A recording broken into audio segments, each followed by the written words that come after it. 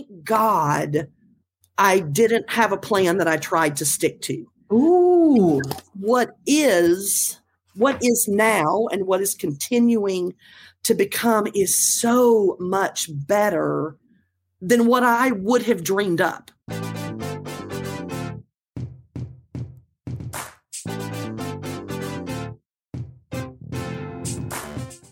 Hey friend, welcome to the Disrupting Burnout podcast.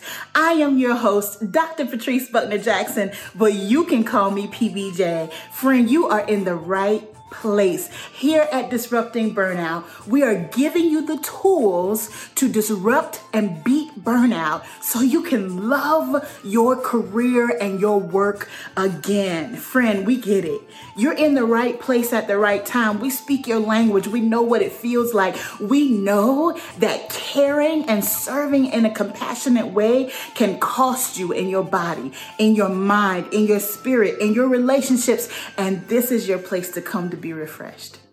This is where you get refilled. This is the place to be revived. This is the place to fill your cup so that you can serve from your overflow. Friend, I'm so glad you're here and I'm ready to get started. How about you? Let's get into it.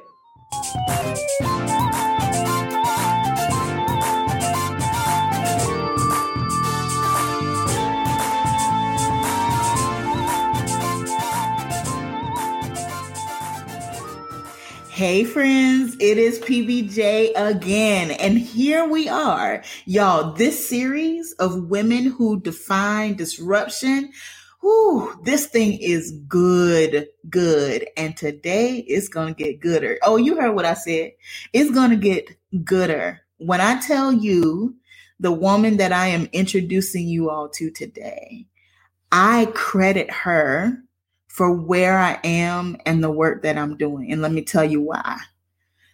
She was the first woman that I remember that I met who stepped out of the box and expanded my definition of who I could be as an educator. And I remember she would come to my office. She came to my institution to serve my students. And she would come to my office and always start with a conversation. How are we doing? What's happening in the last year? What's going on? Because she always wanted to make sure that her service was catered to what we needed at the time. But in those conversations, I always took the time to say, tell me how you did this. There was always a spark. There was always something in my heart that was connected to this path that she's on. And she has always, from that day, probably 10 years ago to this day, has freely shared and freely loved on me. And I'm so grateful. And I am too excited to introduce you all to my friend, Carrie Zimmerman. Carrie, welcome to Disrupting Burnout. I love you so much, and I'm so glad you're here. Dr. PBJ, I don't know how you expect me to talk after that intro. I remember the first time we were in the same space together. And it was on a campus, and we were there to serve students, and some hard things had been going on campus. And I remember specifically what they were. But what I really remember was in the space that we shared, I thought, this is a soul that I have known a long time. Yeah. It just felt like I knew you and wanted to know you. And it has been 10 or 11 years of this, sometimes bumpy, sometimes ruptured life that we have walked together in far away from each other. Miles. We've never been in the same physical spaces except for stolen moments in between things, or when we happened to be in a place where our paths crossed serendipitously, and to have been in your orbit this whole time has been such a life-giving gift for me to see your courage and how you have questioned everything from truths that we've been told that we later learned were lies, and, how you have stared at systems, just right down the barrel of a system and thought, this isn't right. It's not what we have to be and do. And so I'm so grateful to be here. And just any moment with you is a thing I look forward to. It's a thing I cherish when it's happening. And it's a thing I reflect on afterward. And to me, that's such the beauty of openness and vulnerability, and for you, inviting people into the journey with you. So I'm so grateful to be walking alongside you today. So grateful.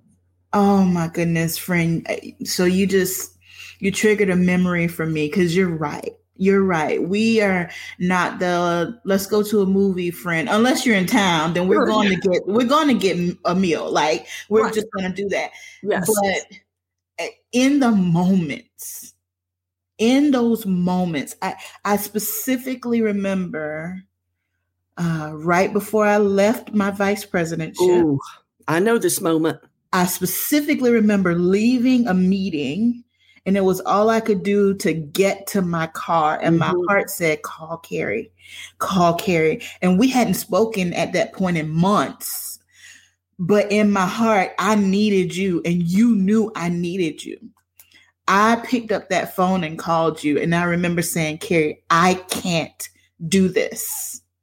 And you poured into me, and you held space for me, and you sat there with me. And I hadn't thought about that moment in a long time, but friend, I don't know what I would have done if I didn't have you in that moment to give me permission to let me know you have not lost it. You are not crazy. That what you're telling me makes sense. I hear you. Sometimes people can't, some people need to have been there to do it. You are the type of friend, whether you specifically been there or not, you know how to hear a heart and to hold it.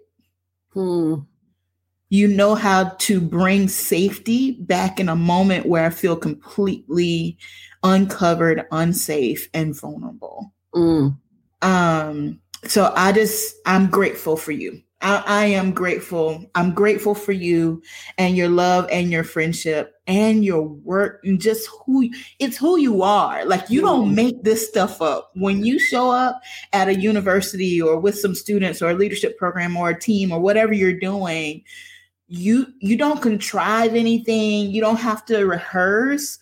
Literally, when we're with Carrie, we get your whole heart. We get your whole heart. So let's just get into it, because I know at this point people are thinking, who is this woman? Like, who is Carrie Zimmerman? So nobody can tell it like you tell it. Tell the people who you are. I love that the question is who you are and not what you do. I think so often when we interact with people, especially in our culture that is so work focused, it's so title driven and career focused. And so, in networking events or other connectivity, people are like, oh, what do you do? And I think, oh, what we do isn't always who we are. Sometimes it is. Sometimes what we do is who we are, but it's never all of who we are. And so I love the question of who are you? And after I, kind of give you the brief who I am, I'll tell you about a person who asked that question of me years ago that was really transformative for me. So my name's Carrie Zimmerman. I live right outside Washington, D.C. And people often ask, now, what is it that you do? And I'll tell you, my family never understood, higher ed, they could understand, but this work sort of felt outside the bounds because I felt like what I'm doing didn't exist before I did it. Because it was for me, it was being who I am in the world and helping other people be who they are. And so I grew up in a small town in North Carolina with a lovely supportive family who just said, be who you are. Not even the you can do anything you want to be. It felt like such an embrace of be who you are. But within that, it was a small town. I grew up Baptist, so I'm in this conservative Christian, even though we would have called ourselves moderate. But I still knew there's no women in that pulpit. Like I felt this. Why am I only hearing from men? And, it took going to college to look around and go, why was everybody I grew up around white? These moments of all of that, and always loved education, went to grad school and got an MDiv. So undergraduate degree was in creative writing and literature, and grad school degree was an MDiv, and I had really no idea what I was going to do with that, except I just believed, even in my questioning of every religious truth I had grown up with, I believed in this spirit of connectedness that we have and responsibility to each other. And so that led me to an ecumenical divinity school that really embraced the broadness of humanity and justice. And that shifted everything for me. It shifted where I thought I was going to end up. My first job during and out of grad school was running a day resource center for the homeless. And that informed my entire life experience about human dignity and what community looks like, and the myths that we have created about what success looks like, and the stories we have been told about what a family is supposed to be, and that it's so much bigger and broader than that. And that work led me back to a university. And so I spent 10 years on a campus, primarily working with incoming students. I did the first year experience, freshman programs, freshman camps, orientation. If it was about first year students coming into a campus, that was my job. And I loved it. I mean, I absorbed it into my DNA, and I just thought, we are seeing lives transformed by these moments we have with new students. And so that went on for 10 or 11 years. And toward the end of that, we were seeing a huge uptick in publicized public bias acts and hate crimes on campuses. They'd always been happening, but we were at the technological tipping point of everybody carrying around a video camera in their pockets. Yeah. And suddenly people were forced to face the ugly truth of what had always been. And it's always been there. This wasn't a new surge. It was, now there's proof. And women began to be a little more believed about sexual assault. People of color began to be a little more believed or questioned differently about hate crimes, acts of racism. Our LGBTQ folks began to have proof about what they were facing. And so it shifted campus conversations. I don't think because universities suddenly said, we really should deal with this differently. Right. I don't think they looked around and said, gosh, let's blow the doors open and talk openly about all of these difficult things. They didn't want to do it. No institution, whether it's the church or a major business brand or higher ed or the government, wants to air their dirty laundry. Right. It's always forced, right? Whenever a system of power and influence is dealing with something, they never do it willingly. It's always about protecting the brand, protecting the institution. But they were forced to change because we suddenly had video footage and stories and social media, and the whole world knew immediately. And I realized we had an opportunity with incoming students, with upper class student leaders, with faculty, with staff, with administrators, with alumni to tell a different story and set a different level of expectations. Yeah. With new students, we could say, this is who we're striving to be on our campus. We're inviting you to join us on this journey. And so really, in a moment of incredible burnout and disruption, I walked away from Well, I'm not sure if I walked away from something or walked towards something, but either way I walked. Yeah. Either way I walked. And I wasn't sure what I was walking toward, except I knew we have been given this time, this brief time, life. What am I going to do with it? And I knew I had the opportunity to be in spaces with, I didn't know how many, but it's turned into tens of thousands of students who will then share whatever this message is of connection and community and respect and dignity and justice and many, many things. But these are the people who will be influencers. Yeah. And so it started. One of the very first campuses I went to work with was one with you. It was so early in this journey that I didn't. People said, "Oh, what was your business plan when you left the university and started this?"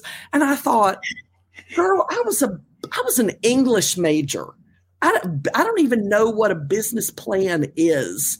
What was your?" I'm like, I don't know. I reached out to people and people reached out to me and we just kind of figured it out. And I did not have a plan. And thank God I didn't have a plan that I tried to stick to. Ooh.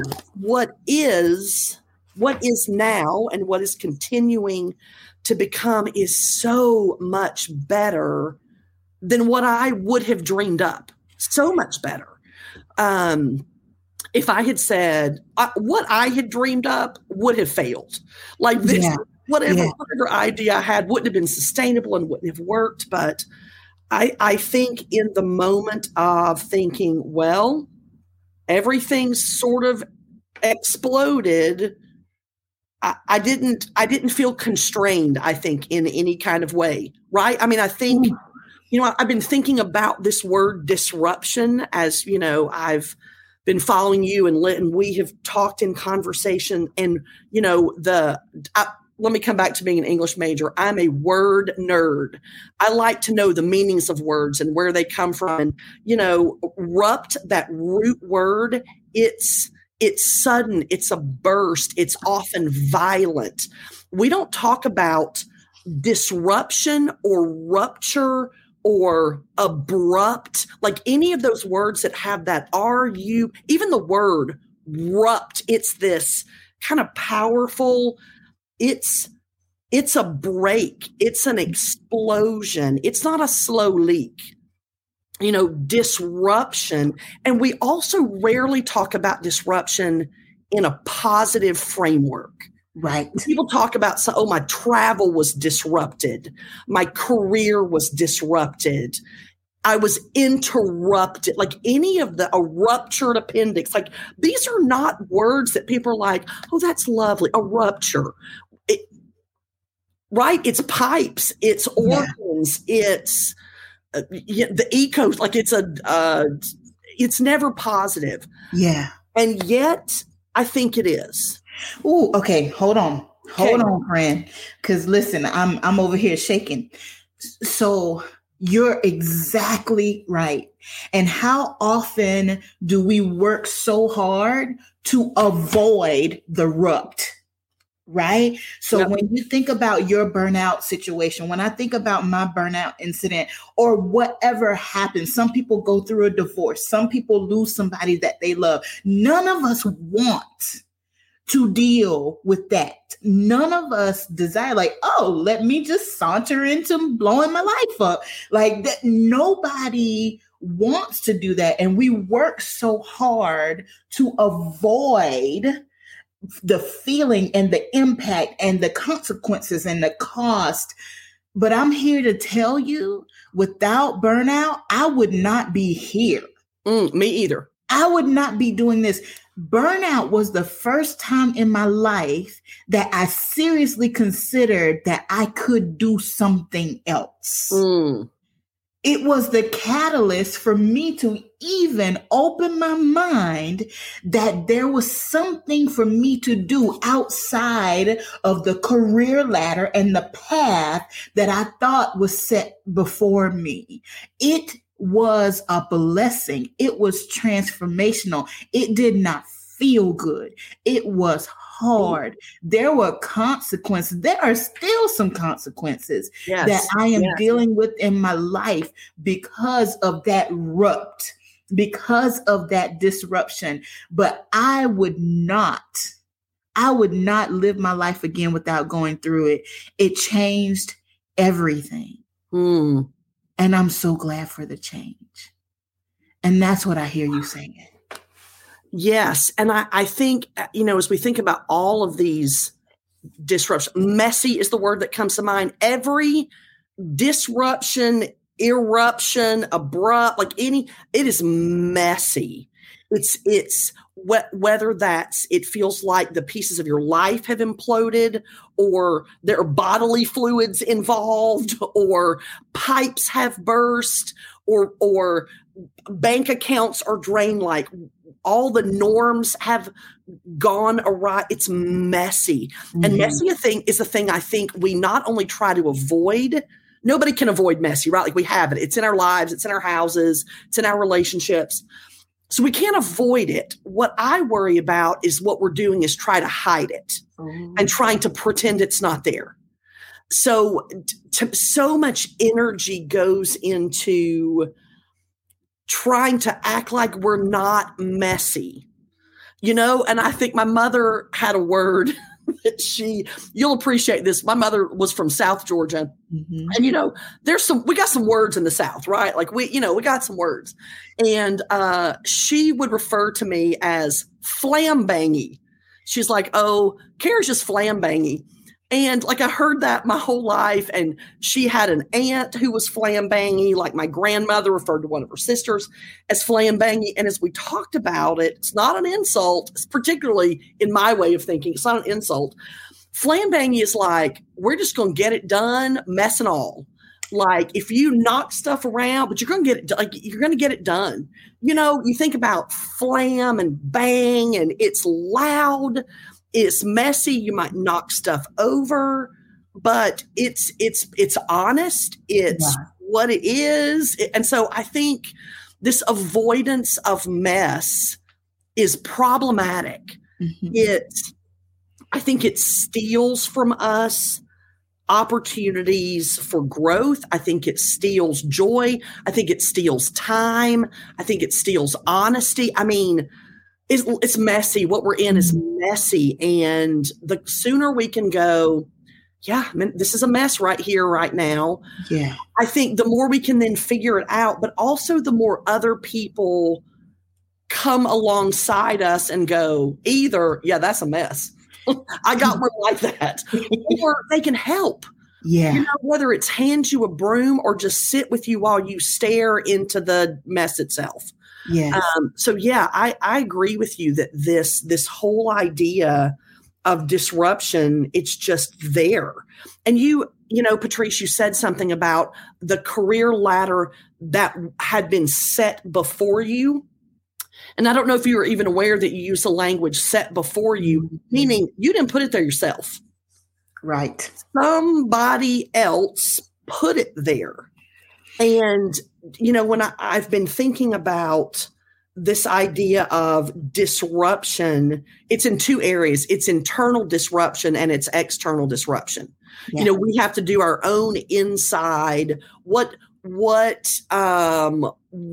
have I been told that I no longer think is true? What have I believed and internalized that I wouldn't want to teach anybody else? What are the messages in my head that I've got to disassemble and unlearn and question and decide what to keep? And then there are the external systems, and again, whether that's our faith communities or economic systems or how we've defined what a family is and is supposed to be, whether it's thinking about the amount of space and volume you take up in the world and what we're told is appropriate or not. So in thinking about those systems, I've begun asking myself, all right, there are rules to everything, but who wrote these rules? Who wrote the rules? Right? Who said this is the way it's supposed to be? Who said that? Because if we know who wrote the rules, we can figure out why they're in place. Yeah. And we know why they're in place and who they are meant. Rules are always meant to protect somebody from something or someone. Often it's about keeping people out or keeping people in. Like, that's why we've got these systems in place. And it's almost always about self-preservation of the people already in power. Yeah. And so, when we feel, oh, I'm on the outside of this, or there's been something set before me that I feel like I need to accomplish, it is hard to look at that and say, I don't want to climb that ladder. I want to go around it and walk across this bridge. I mean, that's tough. Yes. That's tough to say, oh, what's expected of me, what's defined as success is this, this, this, this. And you have worked with students your entire career. There is a myth that we keep perpetuating in terms of the tempo of life, the next steps and what they look like. And anybody with any sense that's lived a hot minute knows that life and growth is not linear. We are not on an exact stepping. There's falling down, and there are curves and twists. And, so disruption, instead of being something we run from, what would it look like? And I don't know the answer to this question, but I'll ask it. What would it look like instead of running from disruption or avoiding disruption or covering up the disruption that's there? What would our lives be like? What would our relationships be like if we sought it out? If we peered around corners and said, I see you, what you got for me? Like what? I don't know the answer to that question, but I think it's worth asking. Would it change our perspectives? Would it shift how we handled it? Would it invite people to come along with us? But I will tell you, and running from it does not work. Right. Pretending it's not there does not work. Yeah. Hey friend, I'm just popping in to let you know that I have just a handful of openings on my calendar over the next 3 months for one-on-one coaching clients. If you are an accomplished woman who has found that you've lost your fire over time, if you have been successful doing all the things, but you just want to love your work again, if you're really good at what you do, but you know that there is more, then you need to reach out. Go to connectwithpbj.com. Sign up for a connect call. We'll jump on real quick. I just need to make sure you're a good candidate for my coaching program. And if so, we'll dig in together and I'll walk this journey with you. All right, y'all reach out. Connectwithpbj.com. I look forward to speaking with you. Hey everyone. Dr. PBJ was a coach of mine in a coaching program, and we had her support through the entire program, but we had 1 week specifically designated to mindset, which was kind of surprising to me. Like, why do I need this in a business coaching program? But you learn and you realize, and Dr. PBJ taught us that so much of it is in our mind. I remember thinking that I physically had to work through challenges in order to make my dreams come reality. But what Dr. PBJ taught us is that so much of the block isn't like a physical thing, right? It's a mental thing. And then once we're able to release ourselves from the mental blocks and overcome those and break down those walls, that's when we're able to prosper, and that's how we're able to succeed and live out our dreams. So if you ever get a chance to work with Dr. PBJ, you need her. She's phenomenal.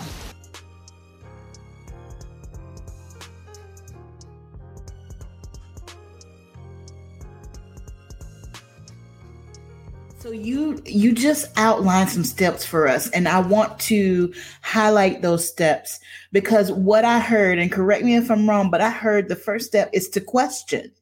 Oh, question, right? You said something that just like flashing red lights in my head. You said, what have I learned that I don't want to teach someone else? yes. Sometimes it can be difficult to face the lessons. I call it the backpack, your own invisible backpack, right? All of us have one.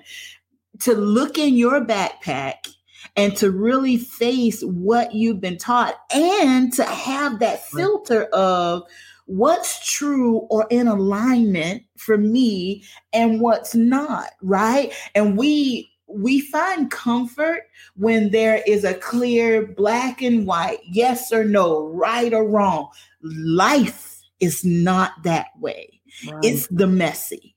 It is the messy, right? Mm-hmm. So when I need a filter or a tool to think and to dig into my backpack, when I'm starting to question, and that is a necessary part of growth. Right. It's a necessary, and with my South Carolina Southern religious Christian background, I was taught not to question. You don't question God. You don't question authority. You stay in your place. And y'all know my heart. Don't get me wrong. I love me some Jesus. And I have learned that I love him more by questioning what I was taught and learning and determining what is true for me and what I need to let go of, what I have to release. What I have to release because it does not align. It does not align. So stopping to say, what have I learned? What am I living? What have I applied to my life that I do not want to teach someone else, a student, a child, a niece, a nephew, a godchild, somebody that's looking up to me? What do I not want to pass down? And if it's not good enough to pass down, why is it good enough for you to hold on to it? Yes. And you know what? Jesus questioned every system, every structure, every law, every truth that had come before and filtered through it. So, you know, this idea that we should not question, if we're cloaking that, if we're using that type of faith, that's weaponizing faith in a way that was never intended. Oh my goodness. So, I think, because I heard that too. And I was luckily in a family that asked every question possible. We ask all the questions all the time. And, then I began to see that in the systems that existed, questioning was not always smiled upon. It's because, again, power, influence, they're never giving up willingly. They always have to be taken, right? Like they've always got to be taken. And I think too often we have just blindly assumed the premise of the structure. This is the way it is. Well, it wasn't always how it was. It isn't how it has to be. Yeah. Of course we can ask the question. But again, that comes with its own messiness. When you rock the boat, when you challenge a status quo, when you even maybe pull back a curtain or look deeper than you're supposed to, or that brings disruption of its own, that brings discomfort. Yeah. So let me ask you this, friend, because I'm thinking about the students that you serve. You continue to serve students who are coming into a college environment, joining a new community. And what I see is we now have a generation who's all about questioning. Do you see that? How is that manifesting with our young adults right now? That's a great question. And I'm glad you asked it, because particularly in light of our last 3 years, in light of the multi-pandemics that we have been juggling and layered on top of each other, global health pandemic, racial reckoning in the United States, and huge questions about our own systems and structures and safety of people, economic systems and who are they for and who are they against, like all of that. And the grief of all of those things layered up on top, the exhaustion, the grief, the anger on top of all of that. I have seen a marked shift in college students, not just them, but the staff that work with them. But for students, I've watched it because I have the benefit of being on multiple campuses a year. Yes. So when you get to be in 30 plus university settings a year with a team of students, and these aren't just random students. These are the students that we would call our achievers, the best and the brightest. They're leaders. They've applied, to be in student government or orientation leaders, or they're RAs in their residence halls, or they're on their social justice. Like these are the students we want out running the world, right? Like this is who we want. They are using language of fear. They're afraid of everything. And that language comes up so often. Some of it's because of what they have been through. When you think about, it's hard for me to even navigate the numbers, but incoming college freshmen were born in the year 2004. And so you think about like 2004. So every college student right now, if they're traditional age, they were born in 2000 something. Yeah. And so they have always had school shootings. They are, way past 9/11. There's always been terrorism on our soil. Yes. There are mass shootings day after day after day. Their high school or college was hugely disrupted with the pandemic. They have dealt with questions of democracy and the very nature of the republic being questioned and upheaval. Like all of that has been going on. So of course they're trying to kind of figure out who they are. Yeah. And so to me, it's two-sided. They do seem to be the generation that believes in justice and equity. They don't just take systems as they're handed to them. They question it. Why is it this way? It doesn't have to be that way.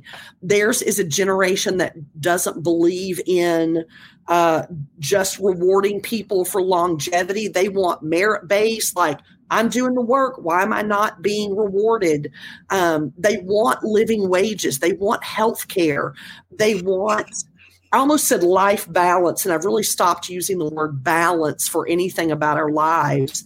When you think about a scale and balance, it's impossible to keep something balanced for more than a hot second. Yeah. What we need is alignment. Is the way we're living aligned with our values? We can find life alignment. Balance is a myth. Balance is a thing you're having to fight too hard to keep every plate spinning, or but alignment is like, okay, am I spending my time and energy on the things that matter to me? And so for students, I'm seeing huge mental health concerns in every single space that I'm in. They are able to voice and talk about the toll that their environments are taking on them. And they talk openly about it, but they see and feel the weight of what's happening. And they are the first generation that's been unwilling to just suck it up and push forward. Yes. They're asking for different levels of empathy, different levels of ingrained care in systems, that it ought to be normalized to address things that aren't in alignment with our community values. And so they're asking for that. But they're also dealing with it on a personal level.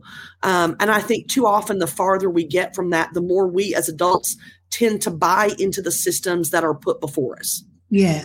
Hard to keep pushing against, it just the push, and that's exhausting.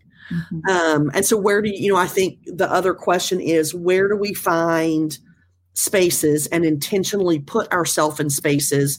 And I think your community, Patrice, is one of those. Mm-hmm. It's intentionally saying, I owe myself this time to think, to sit, to stir, to weep, to laugh, to like, I own this. I deserve this.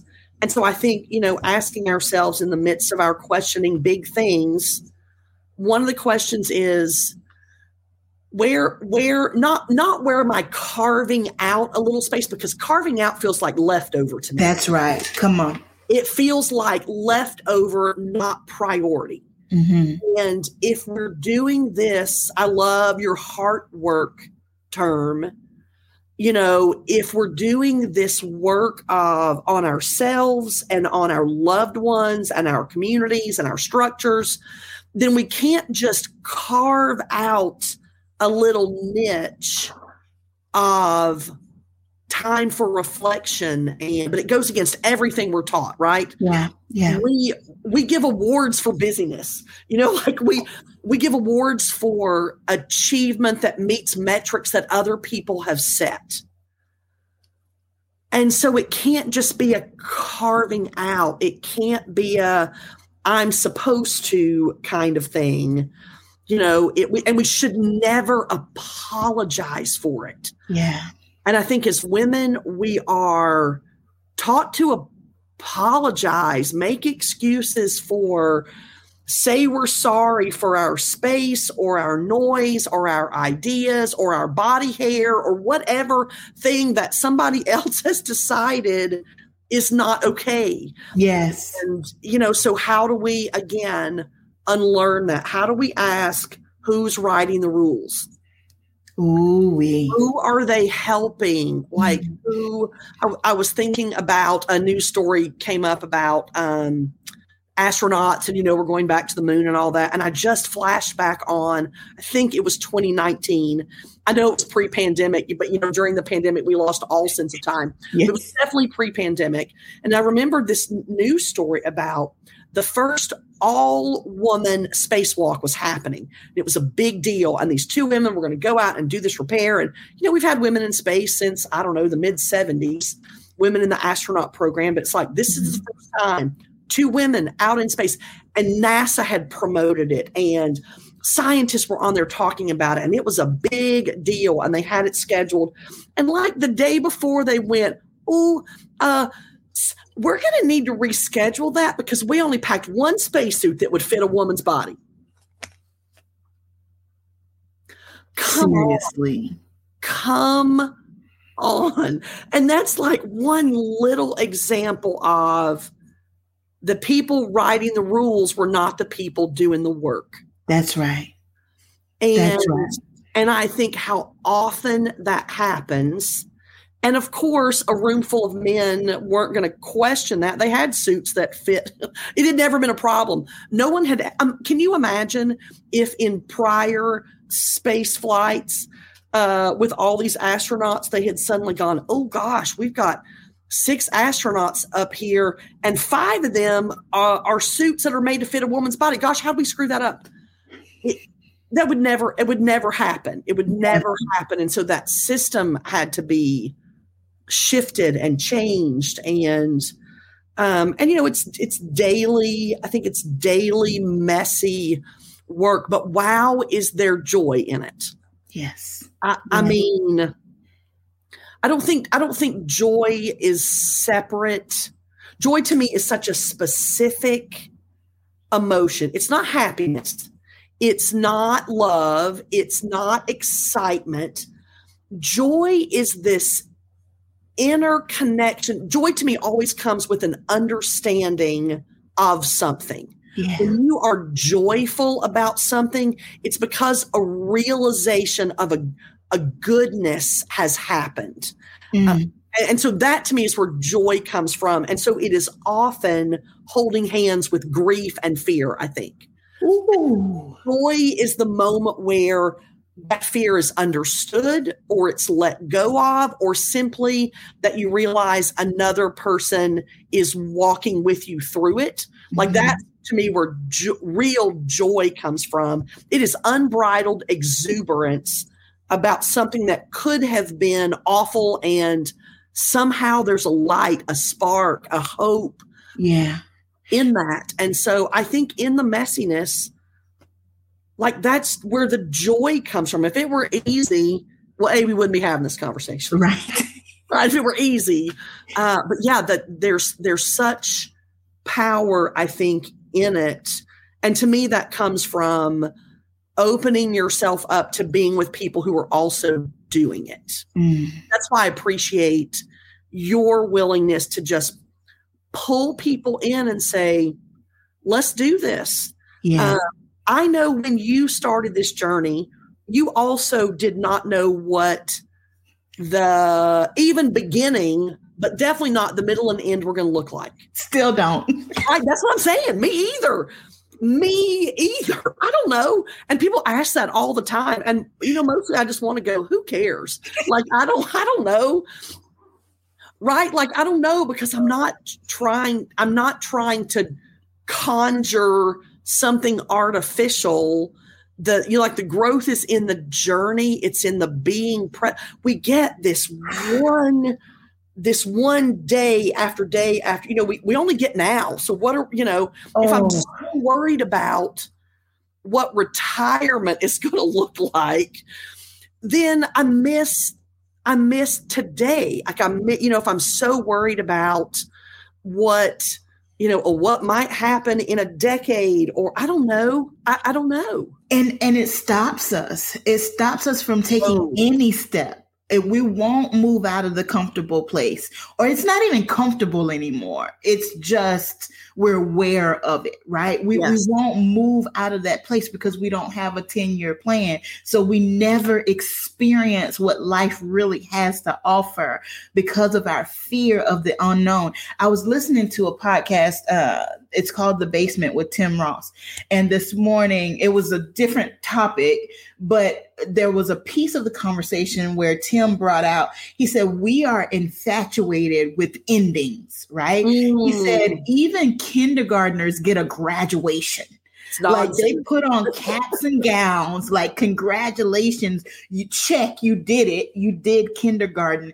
And he said, what if we let go of endings and the pressure of racing to the end or crossing a finish line, and we just live day by day? Whether I accomplish it today or whether I accomplish it 10 years from now, if I get to it, I'm learning along the way and I'm good. And that is a difficult concept for me to even say out loud. Can I just be honest? It is difficult because as a trained achiever, I am comfortable with knowing a goal, going after that goal, and then checking it off when I did it. And I'm not saying we set aside visioning and goal setting, but it consumes you. It consumes you. In the beginning of this, and Carrie, you know that, I called you and asked you all those same questions. And you were like, friend, sit down a minute. Let me talk to you.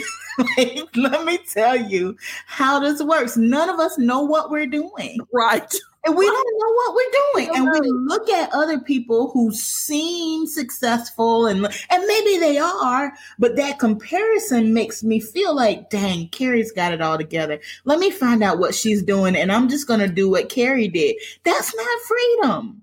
No, and nobody who knows me has ever said I have it all together. No, nobody. I want to point to this plant right here. It's the only one I've been able to keep alive. I kill every plant in my life. It looks beautiful. That's just one symptom of nobody's got it together. I don't even know what got it together means. Friend. I know joyful people. I know fulfilled people. I know empathetic people. I know lifelong learners. I know strivers, but ain't nobody got it together. Right. True. And at what point did we decide that was the end game? Again, somebody else decided that, social media doesn't help. This portrayal of, here's my vacation house, holiday table layout, dog doing a trick. And I'm like, you want to show me your life? Open up the trunk of your car. Come on. Show me your kitchen pantry. let me see the closed chair in your bedroom where you don't hang stuff up and you just dump it on the big chair until its legs start to quake and you're like, I got to deal. Like, show me, like, if we like more of that, I think is just fine. Yes, and it's the messiness. And I have these dear friends who in college, I loved the phrase that I attached to them, which was messy hospitality. Ooh. These were grown adults who had kids that were high school and college age, but they always opened their doors and had folks college students into their house. Yeah. And it was like Sunday night pancakes were doing it. And sometimes there may have been a load of laundry on the couch and they're like, scoot that out of the way or fold it up while you're sitting there. Right. And I've never felt so welcomed. And nothing was ever perfect. And I have loved these people and through my whole adulthood, but I learned a lot of things from them. That was a switch that flipped for me with them where I was like, this is about how people feel. You've created a space, and nobody cares about any of the other periphery. I felt welcomed. I was known. My stories were listened to. I was asked important questions. I got hugged when I left. That's what I remember. And so I thought, like in our life, if we can embrace both hospitality and messiness, everybody's got it. Nobody's, expecting perfection, but wow, do we fight against that? Yeah. And I think about the students that I get to work with, they are trying so hard to give the right answers and say the right thing. And I'm like, we don't know what that is. I think we can ask for excellence. I think we can ask people to work hard. I think we can ask for striving and bettering, but perfection and having it right, it only wounds us. It's not good. That's so right. It only wounds us and it captures us. It's not freedom. You're not free to serve. You're not free for purpose to flow. You're always withholding because you think it's not ready. I'm not going to do it because it's not ready. I'm not going to step into it because it's not ready. It is never ready. Do the thing. Do the thing. Yes. Oh, okay, friend. We will talk about this all day. I know. But in the spirit of just kind of putting a bow on this, you promised us a story, and I don't know if this is putting a bow or opening it up, but there was a person who asked you, who are you? Tell us that. So I was in college, which is appropriate considering the age of people I normally work with. And one of our, as part of our service learning component, everybody was kind of doing a project. And I looked around and somebody said, well, you can do this tutoring at the youth prison. Well, I didn't know. I was an English major. I know I teach you about how to read, but I went on Tuesday mornings. I went to the youth prison and the juvenile detention center, and I sat with a 16-year-old every Tuesday morning for a semester. And I don't know if I helped her be able to read any better or not. I don't know. And she's not even the story, but it explains why I was out at 7:45 in the morning on a Tuesday driving through Nashville.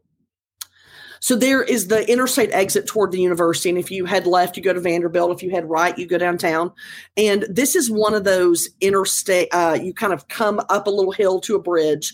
And when you get caught at that red light, it stays red a long time. Mm-hmm. And it's one of those intersections where there is always a person standing, holding a cardboard sign, asking for money or help or food or whatever. I told you, small town North Carolina, where I grew up, I know we had people in poverty, but I didn't in my hometown see people on the streets. Yes. And so in this sweet church that I grew up in, when people realized, I'm going off to the big city to go to college, there were two women in particular that I'm sure had been my vacation Bible school teachers, said things like, now, Carrie, when you go off to the big city, don't get in the car with strangers. Yes, ma'am. When you go off the big city, lock your doors. Yes, ma'am. Don't give your social security number out to people. Yes, ma'am. And don't give money to homeless people. They'll use it to buy drugs. And I'm sure they whispered the word. Oh, yeah. Yeah. That's I can see this happening. Yes. They'll buy, and they probably said the drugs. They'll buy the drugs. And so as I pull up on this Tuesday morning, I am the first car at the light. Like, it turned yellow. I stopped. Well, there's not much room between your car and the guardrail. Yeah. And so standing there, sure enough, on the guardrail was a cardboard sign, and it was like right at my face, like in the driver's window. And I glanced at it, and it very specifically said, "Homeless, hungry, will you help?" And I'm sitting there, and it's, November, and I'm like, the U was underlined, "Will you help?" And I thought, oh, they're asking me if I'll help. And I glanced, it's right at my window. And I was, for whatever reason, surprised that it was a woman. In my mind, I had this image of, homeless people are, in camouflage and long beards and, with a backpack. But this was like a 45-year-old woman. But I hear the women in my childhood saying, "Don't give money, they'll buy the drugs." Said she was hungry and would I help? And catty corner was a McDonald's. So when the light turned green, I whipped in the McDonald's and I bought like 2 cups of coffee and 18 egg McMuffins, all of them. I don't know what I was doing. Parked the car. I walk across the street and I say to her, her name was Lydia, I found out, and I'm sure I blubbered and stumbled and didn't quite know even how to approach her. But she invited me to sit down, and she took an egg McMuffin and a cup of coffee, and she handed me her sign, and she ate, and we talked.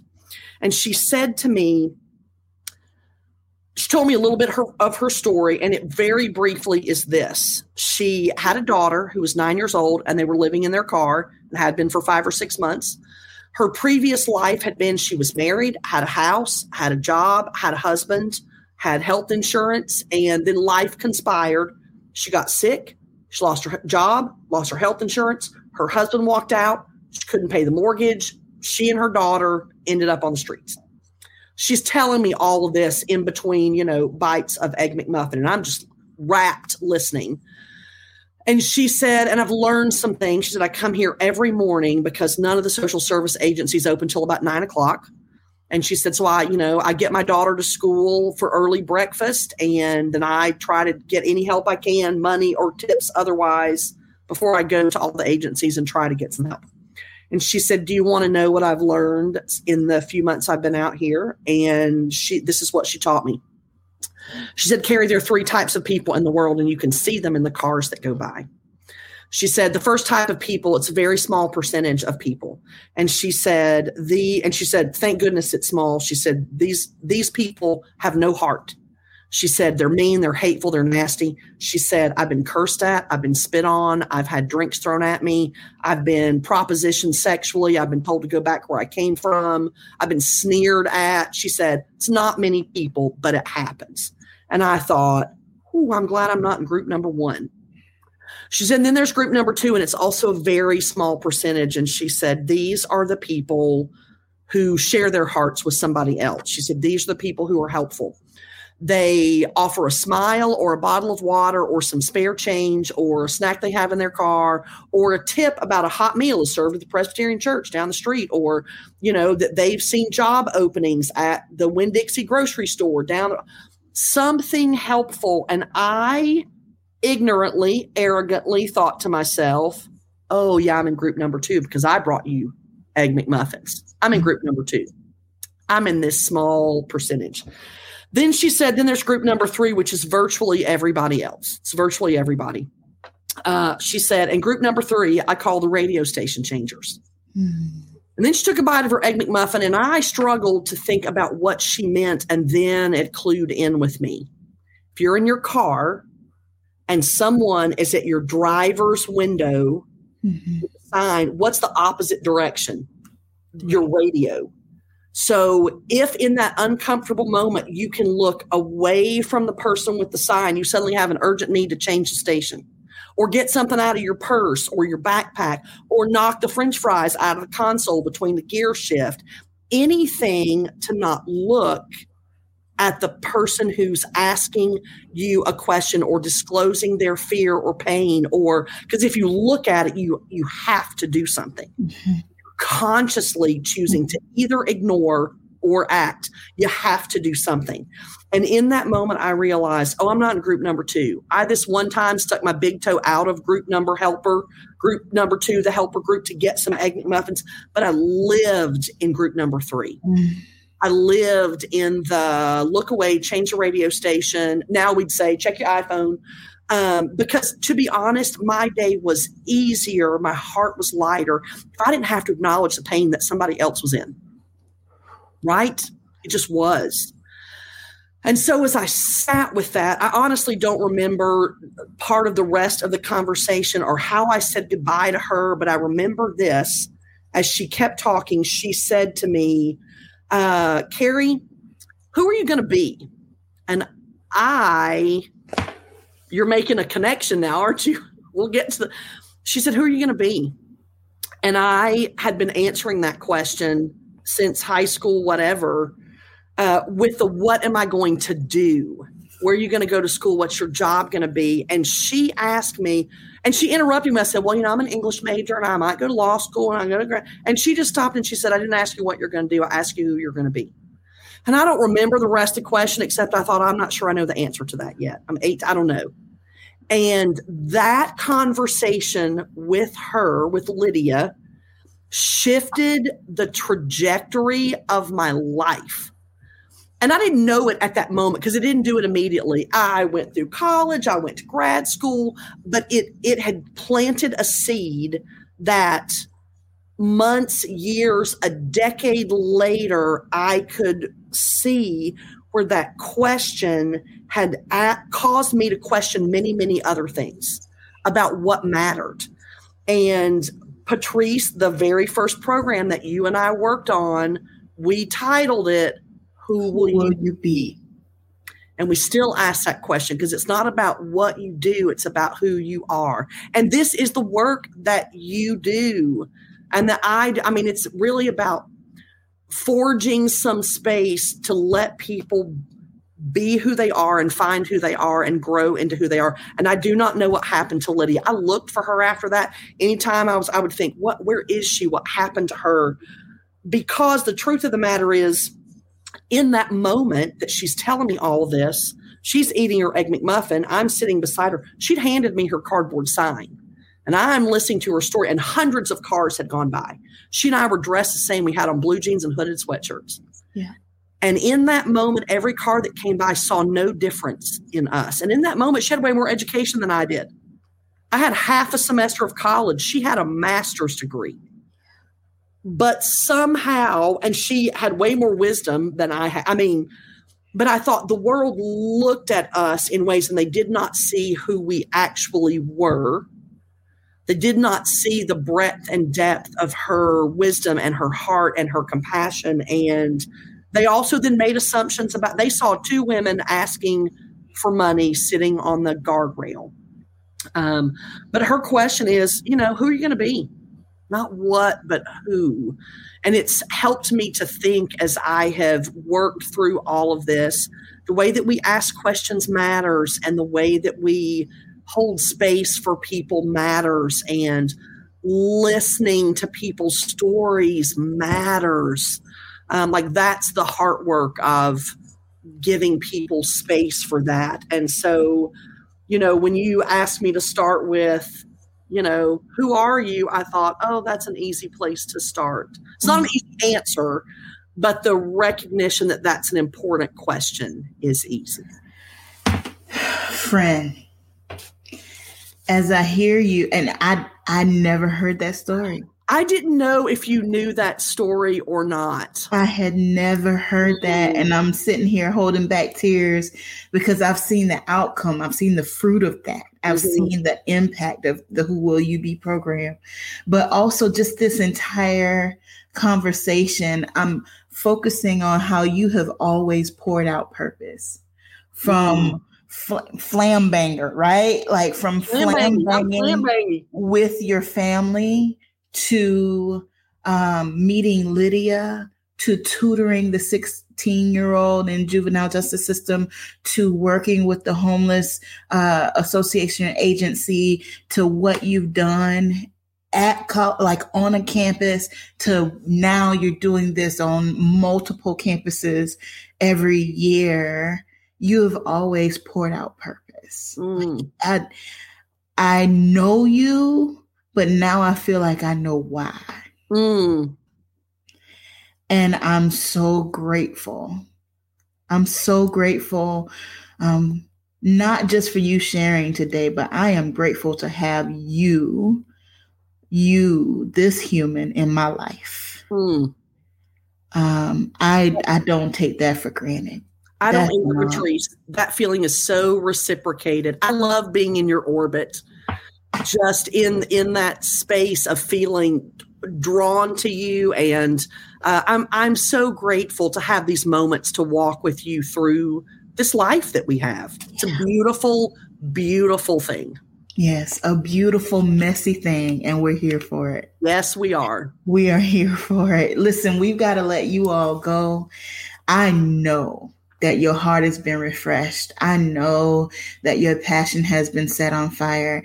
And I hope that you will journey back in your own story and find your Lydia story. Find the places where purpose has been poured out throughout your life. And now, how does it align? Now, how are you pouring purpose? How are you living your full, authentic, messy, unbridled self? What truths do you need to release because they're not actually true? And what real truths do you need to grab a hold of because they are in alignment with who you are and who you were created to be from the beginning? Friend, as always, you know that you are powerful. You are significant and you are loved.